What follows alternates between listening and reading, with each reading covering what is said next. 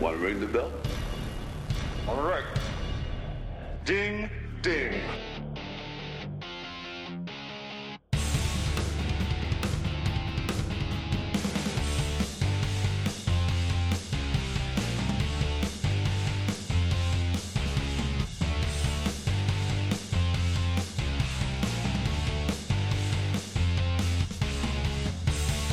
What is up, everybody? Welcome back to Two Views Movies. I am Garrett. I am Carson. And for number 202, we are back to Christopher Nolan. Nolan with Oppenheimer. Yeah, definitely been seeing a lot of Oppenheimer.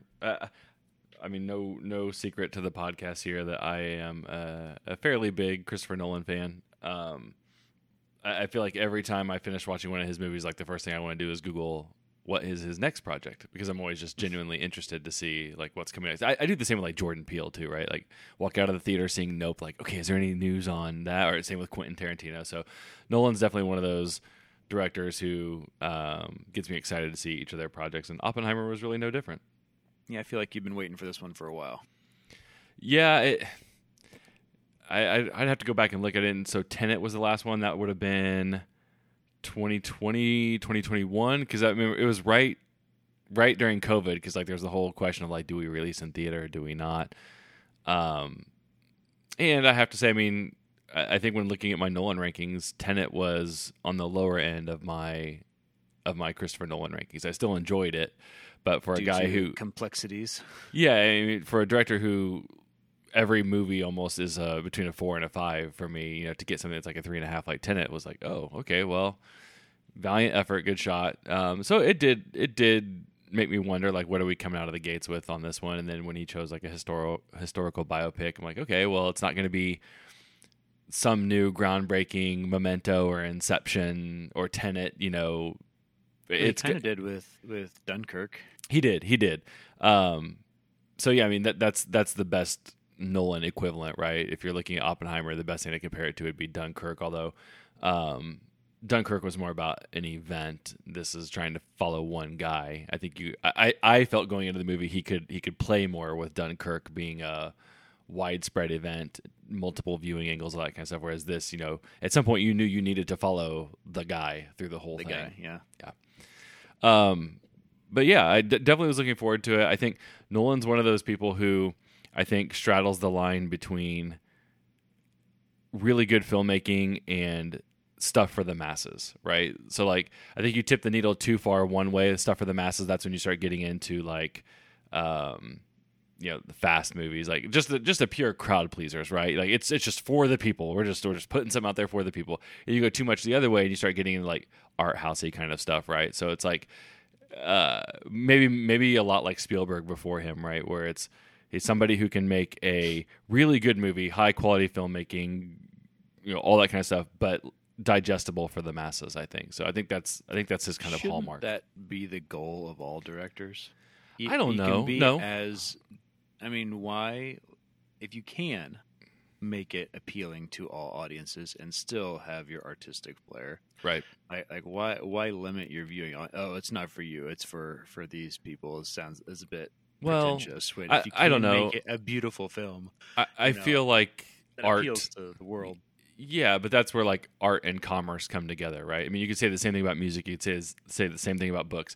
Some artists are going to do solely what they want and be happy with the product that they put out, and not if people want to consume it, okay, but they're happy with the quality of art that they put out. So they're not really looking to maximize popularity or ticket sales or anything like that, or album sales or concert sales, you know, whatever. But some artists might want to do that and skew more towards that, and then some try to straddle that line, right? Where it's, I want to put out the quality I want, it just happens to be hitting with the masses. So I don't know that everybody should have to do that. You know, I don't think that somebody who's really, really content making a indie level $50 million movie, you know, is going to worry about, you know, trying to bring in $400 million in box office.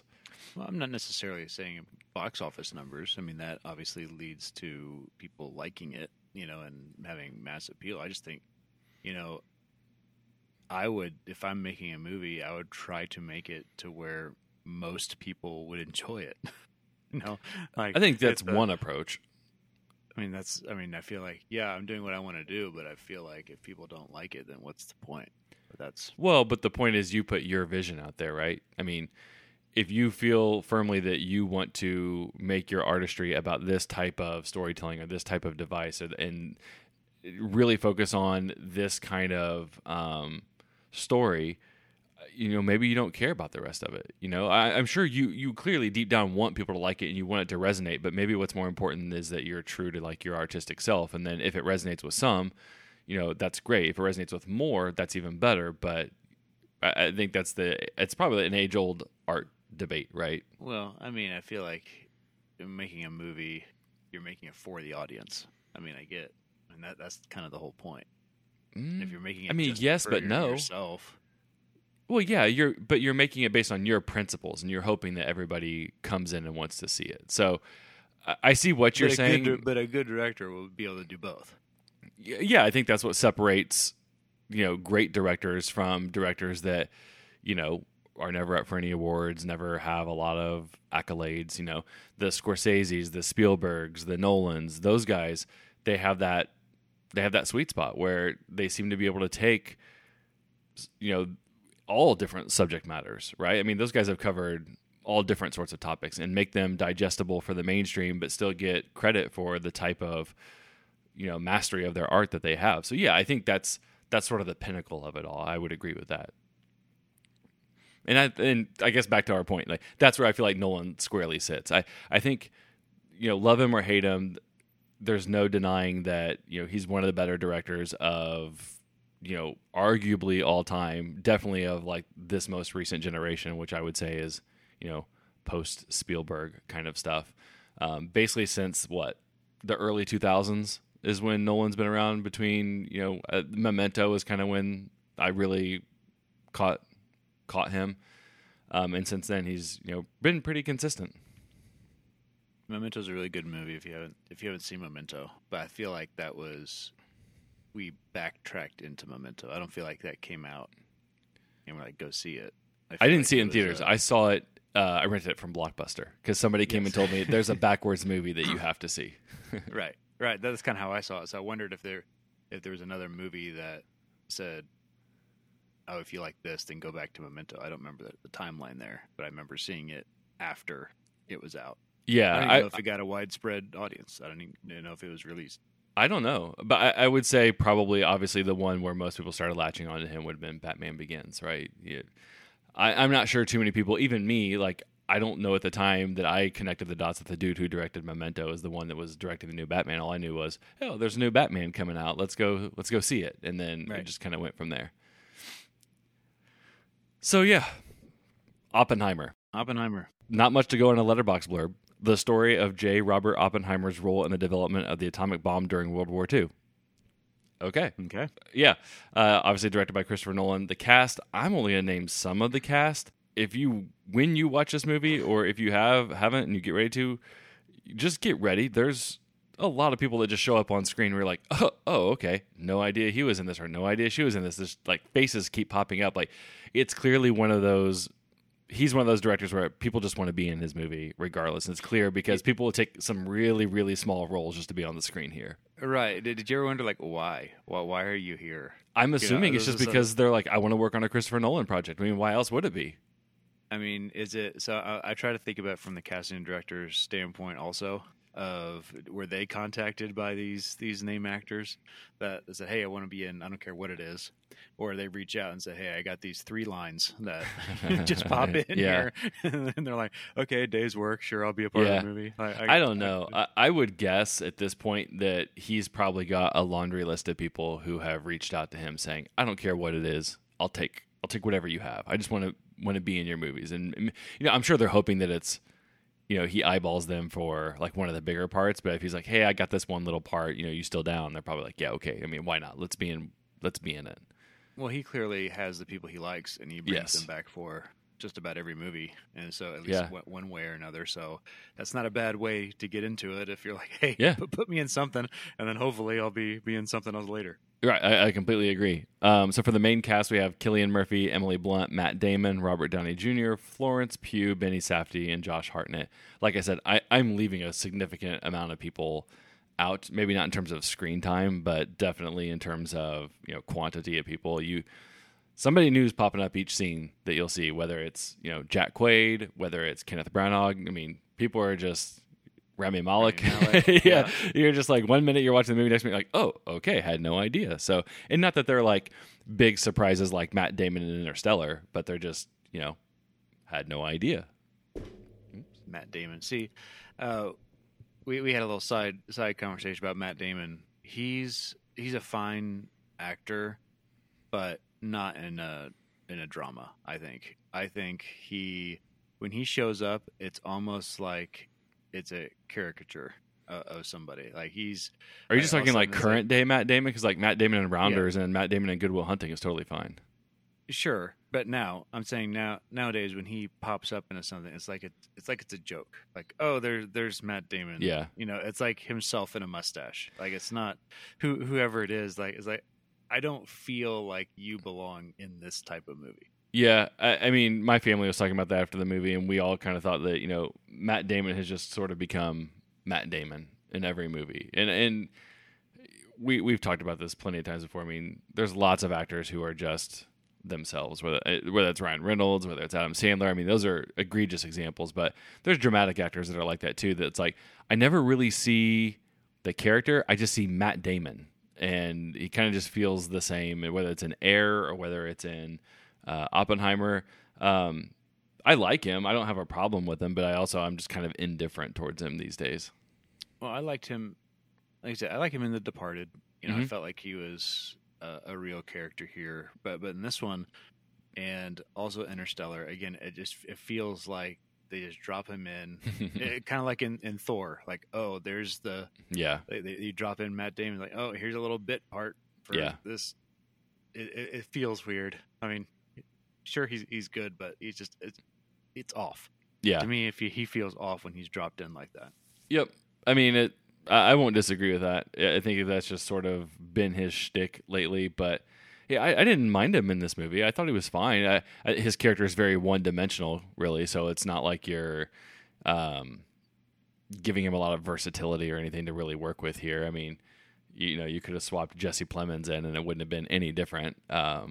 So I wonder if that's why Jesse Plemons, because he's Meth Damon, because he's like the knockoff Matt Damon, and he's also appearing everywhere these days. And like, but I mean, if you think about this role, like it could have been anybody. It didn't matter who this was. It's an army sergeant or army colonel, sergeant, whatever, that's just going around like yelling and trying to keep things in line. That there's nothing unique being brought to that role. Yeah, I mean, I felt like he was fine as the movie went on. When I initially see him on screen, and I guess when it's unexpected, I just get that feeling of, Yeah. Yeah. All right, so here's my general thoughts on Oppenheimer. I knew it was going to be long going into it. I mean, I think anytime, this has been a huge topic for us, I think, lately, and especially in the last few years, because it seems like there's been so many movies come out that are either 3 hours or really consistently pushing beyond that 2.5 hour time limit. And I think when you have movies that long, we've talked about this, you have to get the pacing all right. There's almost there's almost more opportunity for error when you're going 3 hours than if you're trying to edit down to 2:15, I feel like. Because when you're at least boxed into 2:15, yes, you still have to worry about pacing, but you're not giving yourself enough rope to hang yourself with. With 3 hours, you are giving yourself rope to hang yourself with. Movies like The Batman and John Wick 4, for me, did really well at keeping the 3 hour timeline going and not really making me feel like it. There were times in this movie where I felt like things were moving at a good clip, and then there were times where I felt like it was kind of stuck. And then I feel like some of the things that they got stuck on in the first half of the movie sort of prevented some of the payoffs in the second half of the movie. So, I mean, my main complaint about this movie is that I don't feel like it needed to be this long. I think, shoot, even if you cut it by 30 minutes, which I think I could find 30 minutes in there to cut, that's still a 2.5 hour movie. You still got plenty of stuff to work with. But my top, I think, complaint is that things got a little bogged down in the beginning trying to lead up to, the big event, which is the test of the bomb. And I think some of the things they focus on in the beginning half of the movie kind of hurt the payoff later on. And we can talk about that more in spoilers, but so it's more of a structural thing to me that bothered me right out the gates with Oppenheimer.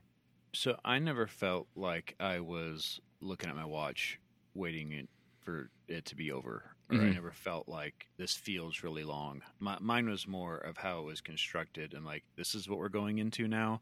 And this feels very detached from the rest of the movie. Like, why are we talking about this scene? So there's more of that, not necessarily, okay, this is taking forever. So there's some movies that you're like, okay, this is taking forever. Let's be done.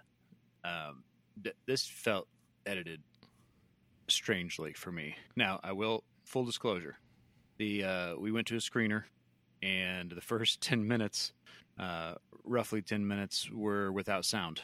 And so we're just sitting there, and they said, they're fixing it. They're going to start it over. So we kind of stopped paying attention, and then the sound kicked on, and they didn't start it over, and we just kind of rolled with it.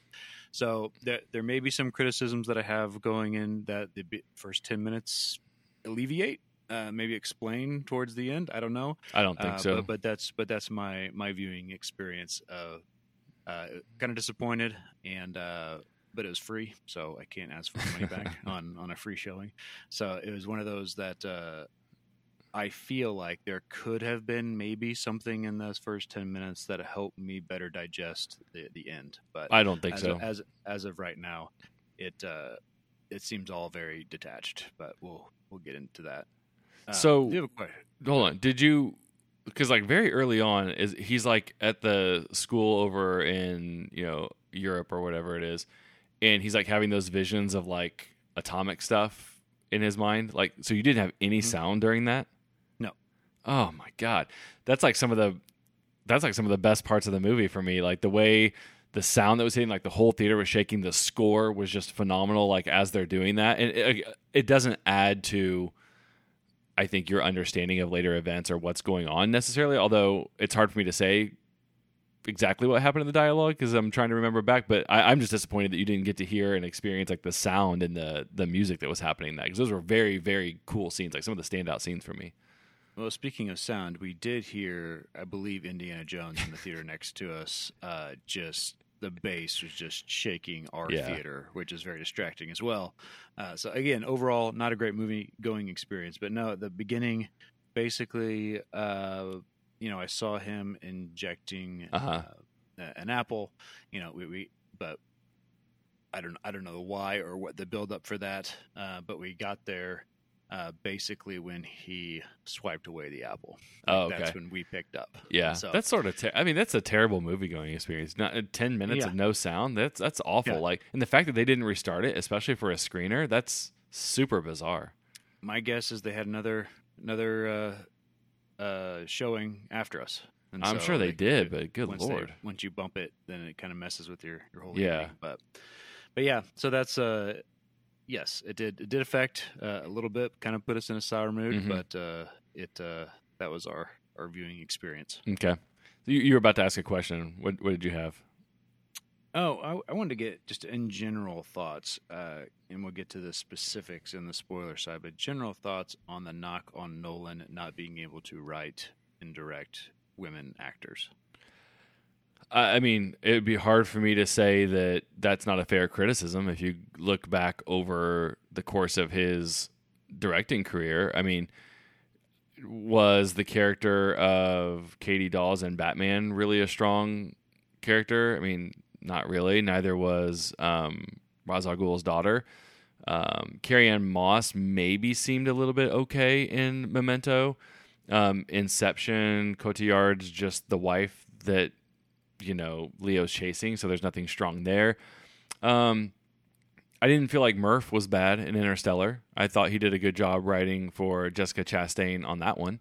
Trying to think, Dunkirk probably didn't have any strong females. Tenet, I can't think of who the female is in that gets hurt. Elizabeth Debicki. Yeah, that's not a very strong. So yeah, I mean, just kind of running through in my head the Nolan movies. There doesn't seem to be a lot of emphasis on strong female characters. I think that's a fair criticism. we had two of my favorite actresses, Mm-hmm. probably ever. I don't know if I'm going to go that route, but probably I would definitely right now of Emily Blunt and Florence Pugh. Mm-hmm. Love them both. I felt like they were wasted. Sure. They're side pieces to Oppenheimer. I mean, literally and figuratively, right? Like, he clearly is focusing on one aspect. I mean,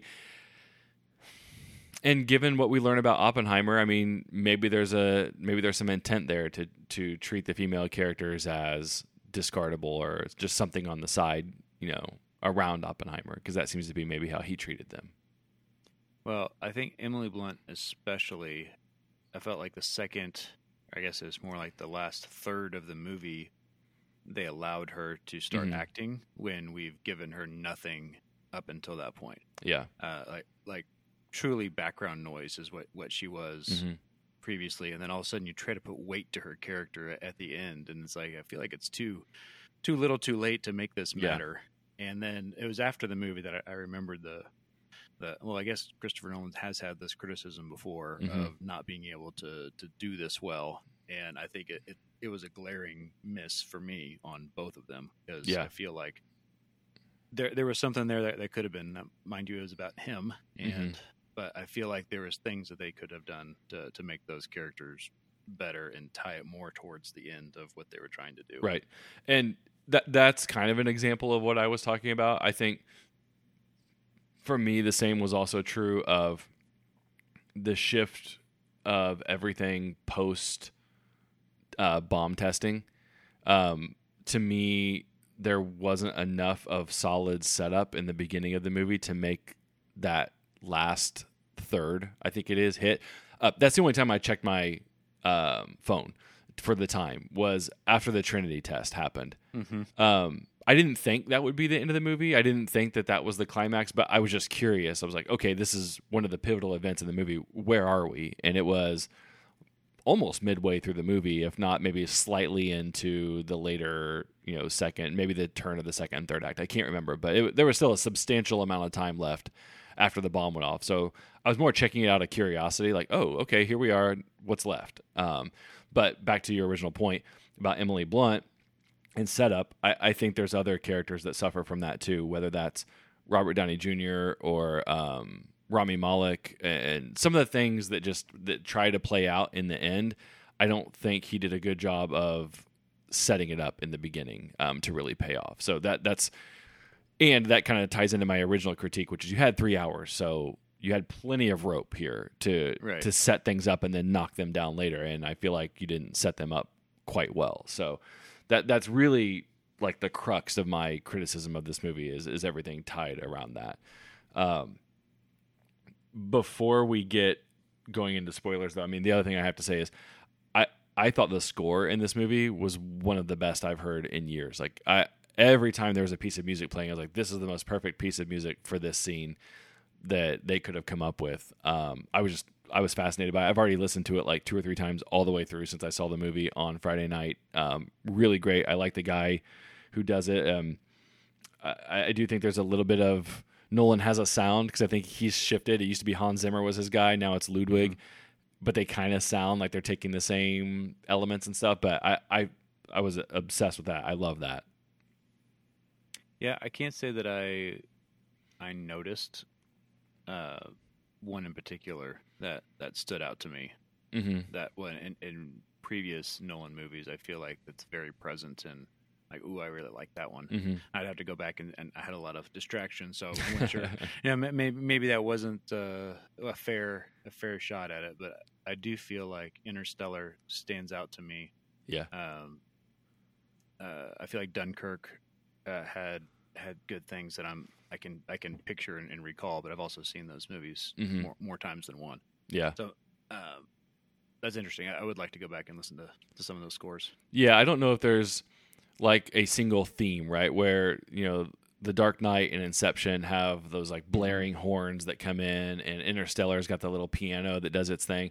So I don't think it's one of those where you're going to be like, oh, here's this one song that played at this one moment that I will always remember. But just like every time there seemed like I said, especially in the beginning when you had no sound, when it was showing Oppenheimer like picturing atomic particles smashing around, like score that was playing there, it's just perfect. But it's not something that you're gonna easily remember as like that one theme song kind of thing. I think the other thing I'd probably touch on in the spoiler-free section is just some of the performances. I know I agree with you what you said about Emily Blunt. I think it felt like she was trying to make the most of every scene that she was in, especially towards the end. So I think she did a good job with what she was given. I thought Cillian Murphy was great. I as much as I would say that Matt Damon is always Matt Damon, and I get that Matt Damon's on a different level kind of than Cillian Murphy, but like I definitely thought he became Oppenheimer. I didn't feel like I was watching Cillian Murphy. And props to Robert Downey Jr., man. Shedding the Iron Man skin. He's been out in the news lately a lot, kind of, I don't want to say dumping on Marvel, but he's definitely been trying to like distance himself from like playing Iron Man, and I've heard some comments about dressing up in a plastic suit in front of a green screen. So I think he was kind of chomping at the bit to get back into something he could sink his teeth into, and I thought he was great in this. I wonder if he's not gotten some roles that he feels like he should have gotten up until this point, like between Endgame and here. Do you mean because like they just see him as comic book guy now, or do you think because he had to turn things down over the years because he was so busy doing it? I think because he was comic book guy and snarky, and this is just who you are and how people see you as a sarcastic guy. We don't think you can do a role like this, type of thing. And so maybe that was him lashing out of, could be. See, I can, and so. You never know what kind of internal criticisms that people are getting of, oh, you've just done that, and that's basically been yourself. You've been playing yourself in a superhero suit for 10 years, 15 years, however long he lasted there. But that was so I felt when I read, because I saw those comments too, I was like, I wonder if that's a shot across the bow to people that have been like, maybe he didn't get a role that he wanted. Yeah. But I can't imagine. You would think that somebody would strike on Robert Downey Jr. I would think so. I mean, because it's like, you can go back to Kiss Kiss Bang Bang. You could go to Zodiac. He tried to he had that movie with like Jamie Foxx, I think. So, I mean, I think he's tried to here and there do some dramatic roles, but has he really gotten the one big dramatic role that would kind of set him apart? Since Iron Man, since Chaplin, yeah. No, even Kiss Kiss Bang Bang, that was basically Tony Stark. Sure. It's him being him. Yeah, and so Sherlock Holmes was kind of the same thing. Yeah. So I can see that. I think this will go a long way to changing that. Playing an older, political figure in a Christopher Nolan movie that a lot of people are going to see. I think he did a really good job. I don't know where we're at on awards movies. I honestly don't really know what's leading, what's not. I have a hard time thinking that Oppenheimer wouldn't be one of the ones considered for some awards, and he seems like he'd be ripe for a supporting actor nomination out of this one, I feel like. I guess if I guess I don't know the rules on screen time and whatnot. I feel like he wasn't. I think they bend them like crazy. I mean, didn't Viola Davis win a supporting actress with like 8 minutes of screen time? Or no, it was somebody. Suicide Squad. Yes, it was either her or it was somebody in that movie Doubt with Meryl Streep and Amy Adams. That for some reason that's jumping out to me because I think we've Googled this before. Like, what are the rules around supporting? And I think honestly, sometimes it comes down to what does the studio want to submit you as. I don't think in any way, shape, or form they would submit Robert Downey Jr. as a leading actor in this. I think that's no. That's killing. I don't even know if there's anything less than supporting actor. There's not. It's those two. Yeah. Yeah. So I don't know that there's a whole amount. Like I said, I have something stuck in my head that says maybe like 7 or 8 minutes is the lowest amount of screen time ever for a supporting nomination or something. No. So and he clearly has way more than that. Yeah. So I was a big fan. I thought everybody in the movie. I didn't think there was a bad role. Acting wise, other than maybe Matt Damon just being Matt Damon, but he was fine. But truthfully, I felt like Cillian Murphy and Robert Downey Jr. did fantastic, and I think they'll probably each get nominated for lead and supporting. Would be my guess. See, I felt like Emily Blunt did the worst because I feel like she was trying to like you said, make something out of nothing. because I don't feel like she had enough to work with, and so it felt Which out isn't of her place fault. to me. No. It's absolutely not her fault, and I absolutely love her, and I'd put her in every movie that I make her influence. Yeah. But it's one of those that it just nothing up until that point gave her character anything, and then all of a sudden it was almost you felt like it was overacting, but that's not her fault. She's just trying to be in this spot. I don't know. It felt out of place. Yeah, but I would argue that, at least from my perspective, that was a lot of the struggle with that thread of the story. Is that there's sort of this, I don't want to say loss of motivation. I don't think that enough strings were tied from the beginning and middle to the end, structurally, for you to feel why people are doing what they're doing. Another one I felt that with was Rami Malek. Like, he's supposed to have a big moment that we can talk a little bit more here in just a minute, but I sort of felt like I didn't know where this is coming from, and I think Alden Ehrenreich's character drops a line to try and help that, but it's a line to like cover it up, not to explain anything. Right. So, anyways, seems like we're teetering on the edge of spoilers here. We are. Okay, so then I'll let you take over. Where did you land on this one? I guess I'm curious, not only where did you rate it, but like if you had to, off the top of your head, figure out in the pantheon of Nolan movies, where is this at? Well, Nolan has truly, I feel like this is the bottom of Nolan movies. I don't know that there is one that I enjoy less. Insomnia? Tenet? I actually enjoyed Tenet much more than this. Okay. At least it made me think of, and I watched it a few times, and at least it's making me work of how is this happening? It does do that. It does do that. How is this happening? And I was like, okay, if they go backwards, and then and so, but I did enjoy the concept. I did enjoy that there were obviously some issues with Tenet, but I enjoyed myself more in this, and I think most of my criticisms are going to come from the last third of the movie.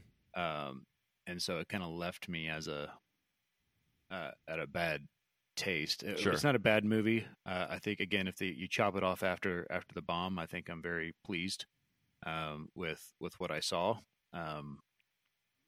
But to me, I don't know that there's a worse. And I'd like to see Insomnia again. It's very average. I haven't pulled the trigger, average. But yeah. I would like to watch it again because I saw it once a very, very long time ago. So I can't really put that on the spectrum. So I do think it's the worst Nolan, but that doesn't necessarily mean it's a bad movie. Yeah. But I was still between a 3 and 3.5. Okay. Yeah. So I'm at a 4.5. I loved. Oh wow. I loved a lot about. I mean, my whole family loved it. I took both kids to see it. My son, who's 17, he gave it a 5. My daughter, who's, oh my God, how old's my daughter? 14. Oh my God. Yeah, she's 14. She gave it a 4.5. I think my wife was at a 4.5. So we all really enjoyed it. So I only have slight criticisms. The challenge for me, though, is when you rank Nolan movies, he's kind of like Tarantino to me, where sometimes I watch Pulp Fiction and it's my favorite one. Sometimes I watch Reservoir Dogs and it's my favorite one. Like, my order of Nolan movies moves. But so it's almost impossible for me to say. I wouldn't put it ahead of The Prestige or Inception.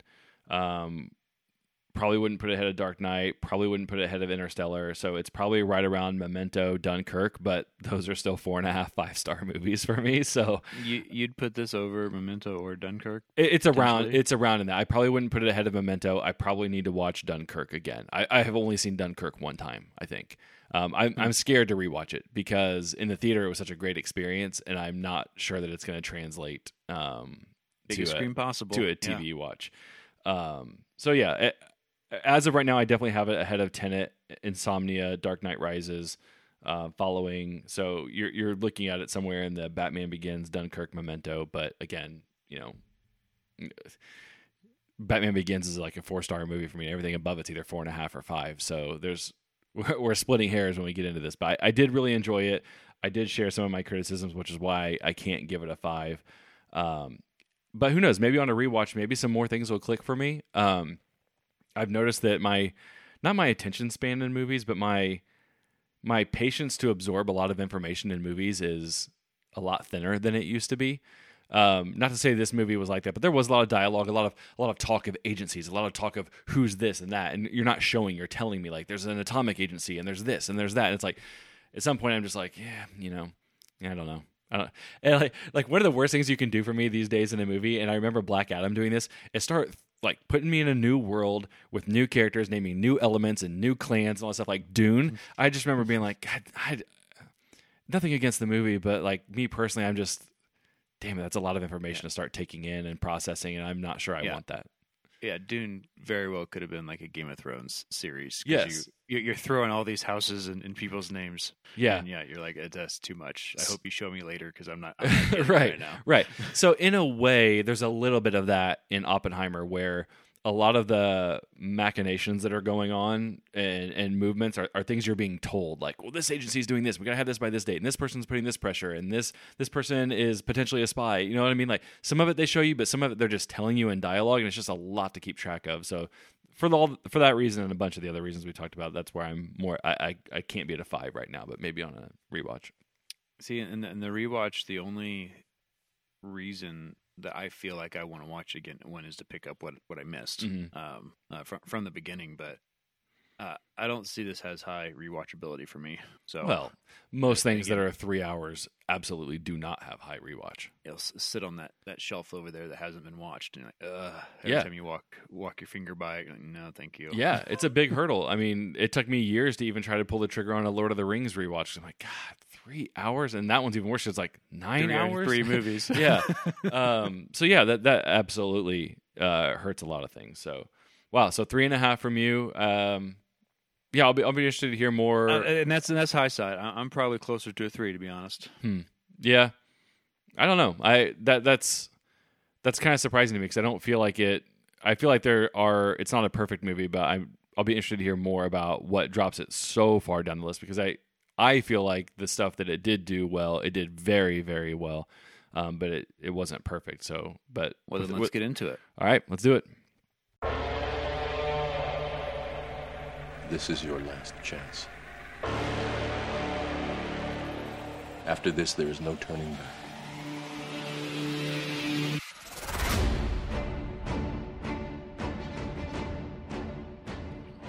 All right, where do you want to start? I mean, I don't want to necessarily start at the end, but I feel like that's the glaring issue of the Robert Downey Jr. reveal. Mm-hmm. Like, they made it sound like there was a mystery that I was supposed to be solving this whole time, and all of a sudden they drop this, oh my gosh, Kaiser Soze type thing on me, and they start backing through of the why, and I'm like, I haven't been along for this ride, I guess. And that's why I think maybe there's 10 minutes in the beginning of the movie that I'm supposed to be looking for this, and then all of a sudden they drop of, it's been him all along. I go, him doing what? I guess He's been railroaded because we had these interviews, but I didn't realize it was this big, momentous shoe to be dropped here at this point, which kind of took me out of the end also of whose story are we telling right now?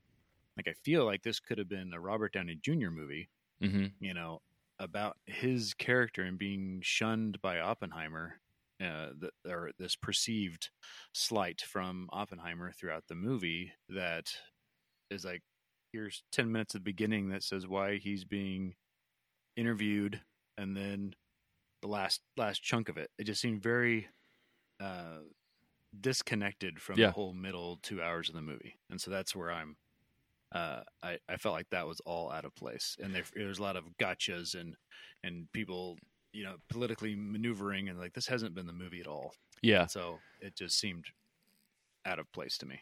I think that's fair. I don't think they abandoned it for the middle section of the movie. I think they did a good job of keeping it going, right? Because there's always these different threads. Like, throughout the entire movie, there's like 2 or 3 different threads that they're pulling. But where I do agree with you is that the ending felt like it was supposed to hit a lot harder than it did on a lot of different fronts. Whether that was Robert Downey Jr. getting exposed, whether it was Rami's testimony that kind of tipped the tables, whether it was whether Oppenheimer is going to get his security clearance approved or not. Like, there's all these things that are happening in and around Oppenheimer the man, and I followed them, I understood them, but they didn't have the gravity that they should have, right? Like, I feel like it was presented, to your point, as trying to be like these kind of monumental things, but because I don't feel like they were set up correctly, and some of that could be because of how he chose to do this structurally, or some of it I think is because I just don't think they pulled at the threads enough in the early steps. So they had a 3-hour runtime. They have all this time to be setting things up correctly, and I feel like you're more, as an audience member, invested in like the main timeline, which is the bomb and working up towards that. And the way they're interspersing some of this other stuff, they're not giving you enough information to like latch onto. So then when it happens at the end, like, I clearly understand what happens at the end. It just didn't have the weight that I think he intended.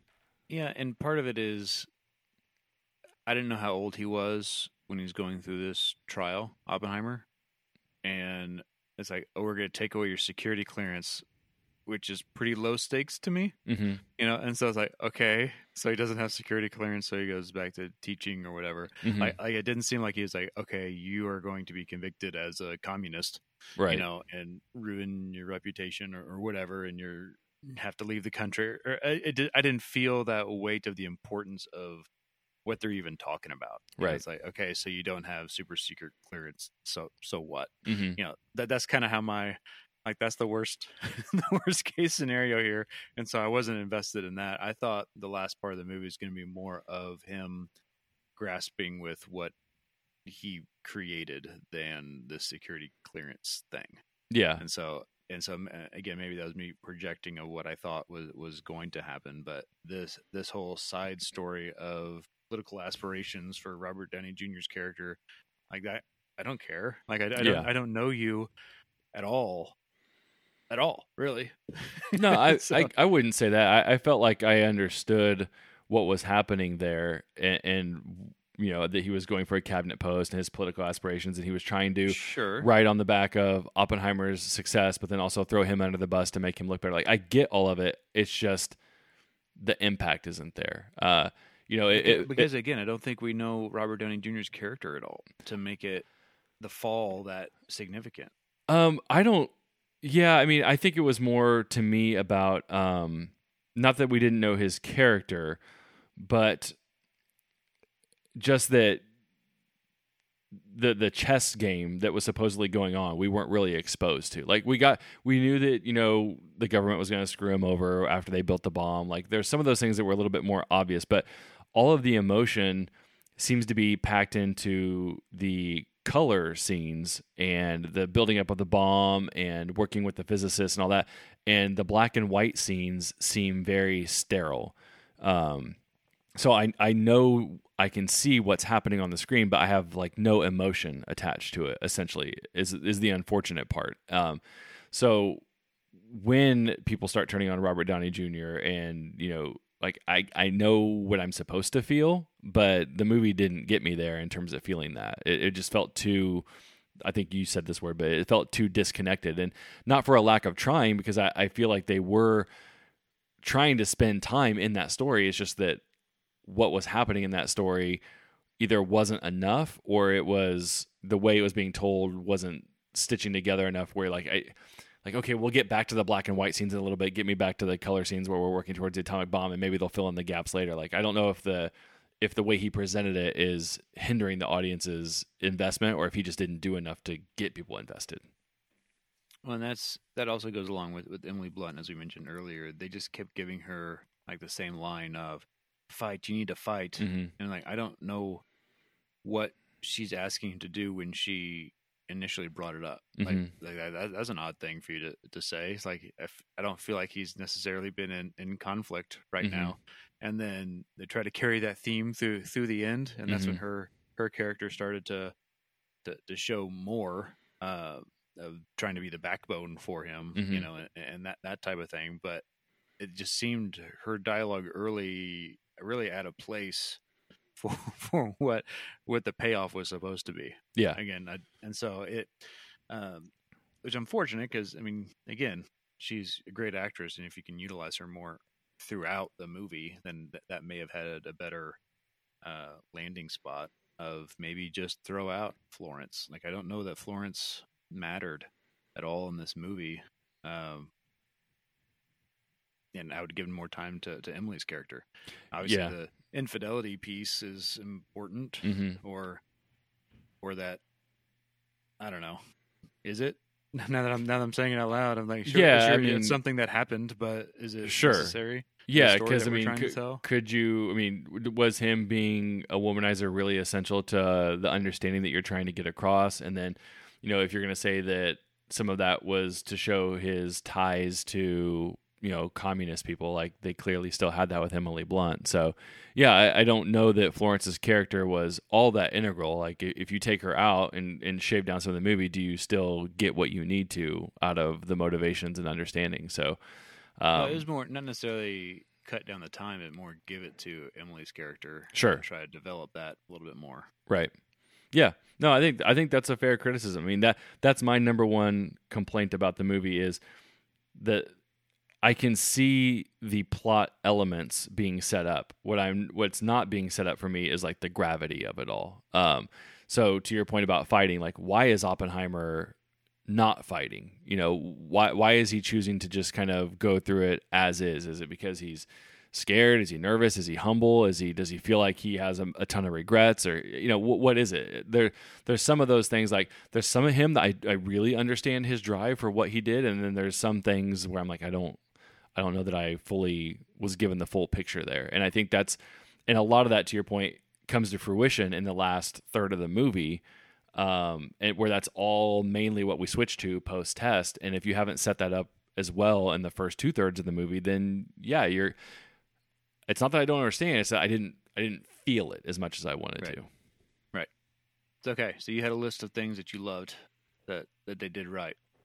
Hit me. Oh, I mean, I actually liked the method of storytelling. I thought it was fun to bounce around. I think that was needed to keep, things going for 3 hours instead of telling it linearly. But obviously, I wish it could have been done inside of that method a little bit more effectively. The acting, the score, the sound.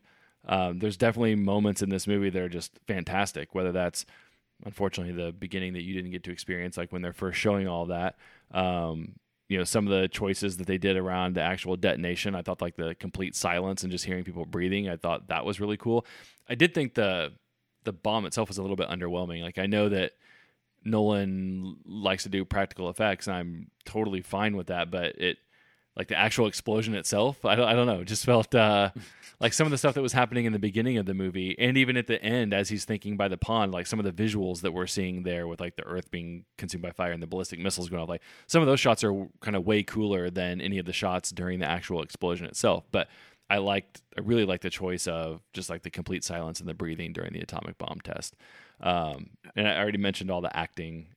So I just thought it was I thought if he could have just figured out how to take the emotion from some of the main thread and get that into some of the side threads, namely the Robert Downey Jr. one, I think you get so much more of a payoff. But especially when you're putting all that stuff after the bomb, which is what everybody knows we're leading up to, I think if you're going to extend the movie another hour post-bomb, you got to hit that emotional resonance and not just show me that Robert Downey Jr. was trying to get the better of Oppenheimer and screw him over, but then Oppenheimer kind of wins and Robert Downey Jr. loses. But you want to feel that, right? You want to feel like you came out of that like, yeah, okay, I was rooting for this guy and super pumped that he did that, but you're just kind of like, oh, okay.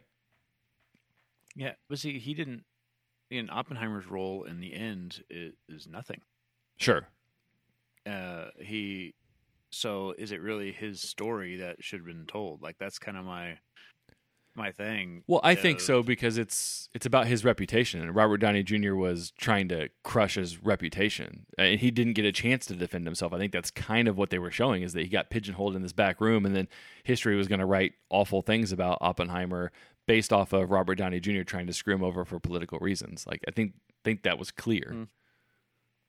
Okay, but again, I think it's almost like he's trying to tell two people's stories, and the whole end didn't have to do. I mean, it was about him, but it was more about Robert Downey Jr. Yes, I felt. But I think that's because the public only got to see the Robert Downey Jr. side. So you're seeing this play out where, Oppenheimer can only defend himself in a rigged, security clearance thing in this back room somewhere. He's not going to get to go in front, while Robert Downey Jr. gets to go in front of all of Congress and, say all these things and do all these things about Oppenheimer. And it's, to me, that's Nolan saying this guy was trying to tear down Oppenheimer's legacy while building up his own. And the only way to tell it would be to do that through, Robert Downey Jr.'s lens, because he's the one that's trying to tear him down. Yeah. Again, I didn't feel any of that. All of a sudden, I felt like we were just in a different story. But as you said, the cinematography, I think no one has ever, outside of choreography, no one has ever said that Nolan doesn't make a pretty movie. Sure. Like he knows how to do the right shots. Everything is very pretty. Mm-hmm. He knows what he's doing on that side of things. That's never been a complaint on any Nolan movie. Again, the practical effects, there's no random CGI that you're like, okay, that just Right. takes you out of the movie. He does all that very well. I will say, I feel like this was the worst edited movie of his, especially at the beginning, where we're jumping from random scene to random scene. Mm-hmm. I didn't feel like any of that flowed very well, because I think it was just trying to cram too much information in. Mm-hmm. Okay, now where are we? And we're just jumping time to say, okay, here's his background, but we're jumping to scenes that may or may not have relevance later. Sure. But he feels like he needs to have this little pocket scene in here that this kind of moves things around. So that's why I feel like this is my least favorite of just everything from the editing down to the storytelling. Just all felt disconjointed. But it's a good visually stimulating movie. Mm-hmm. There's never been a criticism on his movies like that. But that was kind of my takeaway from those. Yeah. I mean, he definitely does not like to tell straightforward stories. I think outside of the Batman movies, I mean, his narrative structures are usually not very linear. I mean, Interstellar is kind of linear, but even then they do some weird things. Like, he just likes to play around with it, and I think sometimes it works to greater effect and sometimes it doesn't. And I think I was okay with what he chose to do structurally. I guess I do kind of see what you're saying, and I'm questioning whether or not it was the mechanism that he chose to do that caused the problems, or whether he just didn't have the right materials inside of those mechanisms. And I'm not sure. I don't believe the bouncing between black and white, the future and the past. That I didn't have an issue with. Mm-hmm. I think it was the subject matter in the past that they were choosing to try to highlight in just a quick sequence of events that you're like, what are we doing here? Right. Like, that just seems all very abrupt. And why do we have that scene? So I know he doesn't like to do that. Time is his friend. Mm-hmm. And he likes to mess with all that. So I didn't have a problem with that side of things. Yeah. It just seemed like his past getting to the school and all that was all up into the project was all very, very choppy. Yeah. It didn't feel choppy to me. I mean, clearly it bounces around, but it didn't feel choppy to the point where I felt like I was discombobulated, out of sorts, out of whack. I just wished that the choppiness had led to a stronger payoff in the end. Like, it didn't feel like 2 or 3 different threads coming to a head at the same time and hitting with a ton of emotional weight. It just sort of felt like it maintained those kind of disparate threads all the way through. And then, one of them in particular, the black and white thread, just didn't have the emotional resonance that the bomb thread did. Yeah. Are you ready for my nitpick? Sure. That really, really bugged me. And while this may be historically accurate, I felt like it was very heavy-handed of showing how smart that he is. Mm-hmm. They go from saying he learned Dutch in 2 weeks or a month, and then there was I forgot what the second one was, and the third one was he can read Sanskrit. Mm-hmm. and read it all. It's like, but the way that he also says those things is so very arrogant, and I'm sure Oppenheimer was. But to me, it always comes back to this movie with Treat Williams, The Substitute 2. Oh, Jesus. Of somebody asks him, "Have you read War and Peace?" And he answers, "Only in Russian." It's like, get out of here. Like it's so right. arrogant and like, oh, this is how smart I am. It's like someone, again, reading the file of look how smart Sure. this guy is. And the fact that there were three of them, and I can't believe I can't think of the third one. But there's three in succession that were showing how smart he was. And it's like, stop. We get it. He's a smart guy. Yeah. Like he's gonna make the atom bomb and nobody else can. But these, oh yeah, I read Sanskrit. It seemed unnecessary to me. I mean, so sure. That's me. clearly a nitpick. I mean, it's clear what they're doing. I mean, in the first however long, you need to set up that this guy's a genius on a whole other level. So however you want to choose to do that, whether it's writing equations out on the board or chatting with Einstein or talking about languages. I mean, yeah, I get it. It may have been a little bit overkill, but it's so unimpactful to anything that I felt like I was watching. I was like, whatever. And could Florence read Sanskrit? I don't think so. Okay, she pointed at, hey, read this. I'm sure she was just then just read this. This to me. one, yeah, seemed to be very relevant to what we were. Yeah, it just happened to be the famous quote. Yeah. So I was like, okay. I didn't know she pointed out that in particular. Yeah, it was funny because when they said that line, the famous line, I was like, oh, is that going to be the only time that they say that in the movie? Because like I always was taught that he said it, after it exploded or when he was watching the explosion or whatever. So, but they did bring it back in at that point too. Yeah, it's just a very random way to drop that in. Yeah, no, for sure. Yeah. Well, I mean, we're definitely on different ends of the spectrum, and I think we have the same issues. It's just a matter of like how much we felt like they impacted our viewing experience. And so for me, it hurt it, but not enough to take away from everything else. And I think for you, it was quite more significant. It was. That's how I felt when I left the theater. Yeah. So that's what I gotta go with, Garrett. Yeah. Well, and I don't know when I'll watch it again. To your point, because it's just a lot to take in another 3-hour movie. So I like I said, I haven't watched Dunkirk's not 3 hours, but I haven't revisited it since theater. So it's close, isn't it? Probably. I feel like I saw a trailer for Killers of the Flower Moon, and that thing's supposed to be like 3.5 hours long or something like that. So I don't even know what that is. That's the Leo and Scorsese, Osage Indians. Yeah. Scorsese likes his long ones. Jeez, everybody does these days. Everybody is making long movies. It's really somebody needs to come out and reset the industry, man, and just be like, I'm telling you, like call it like 90-minute studios or something like that, and like just say I'm only making 1.5-hour movies or 1:45, and just that's our thing.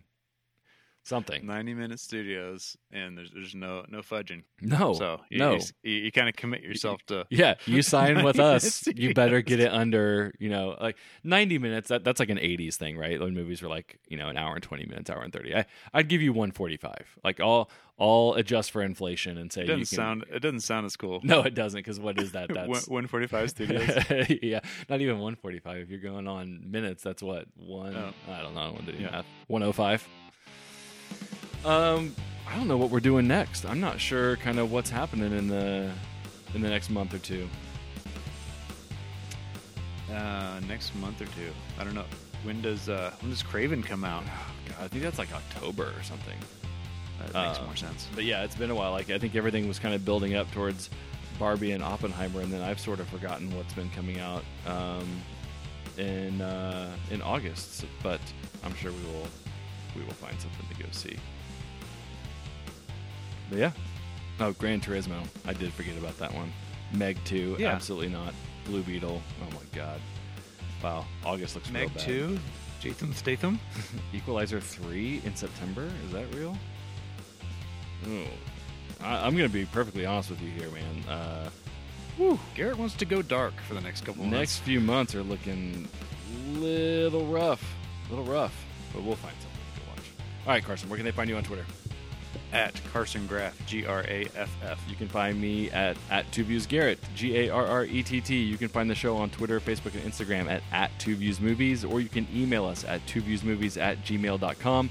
Don't forget to subscribe to the show via Apple, Google, Spotify, basically anywhere you listen, we are there. Like you just heard, we'll be back at some point in August. Just not quite sure what's gonna be out there for us to watch, but we will find something, and we will catch you then.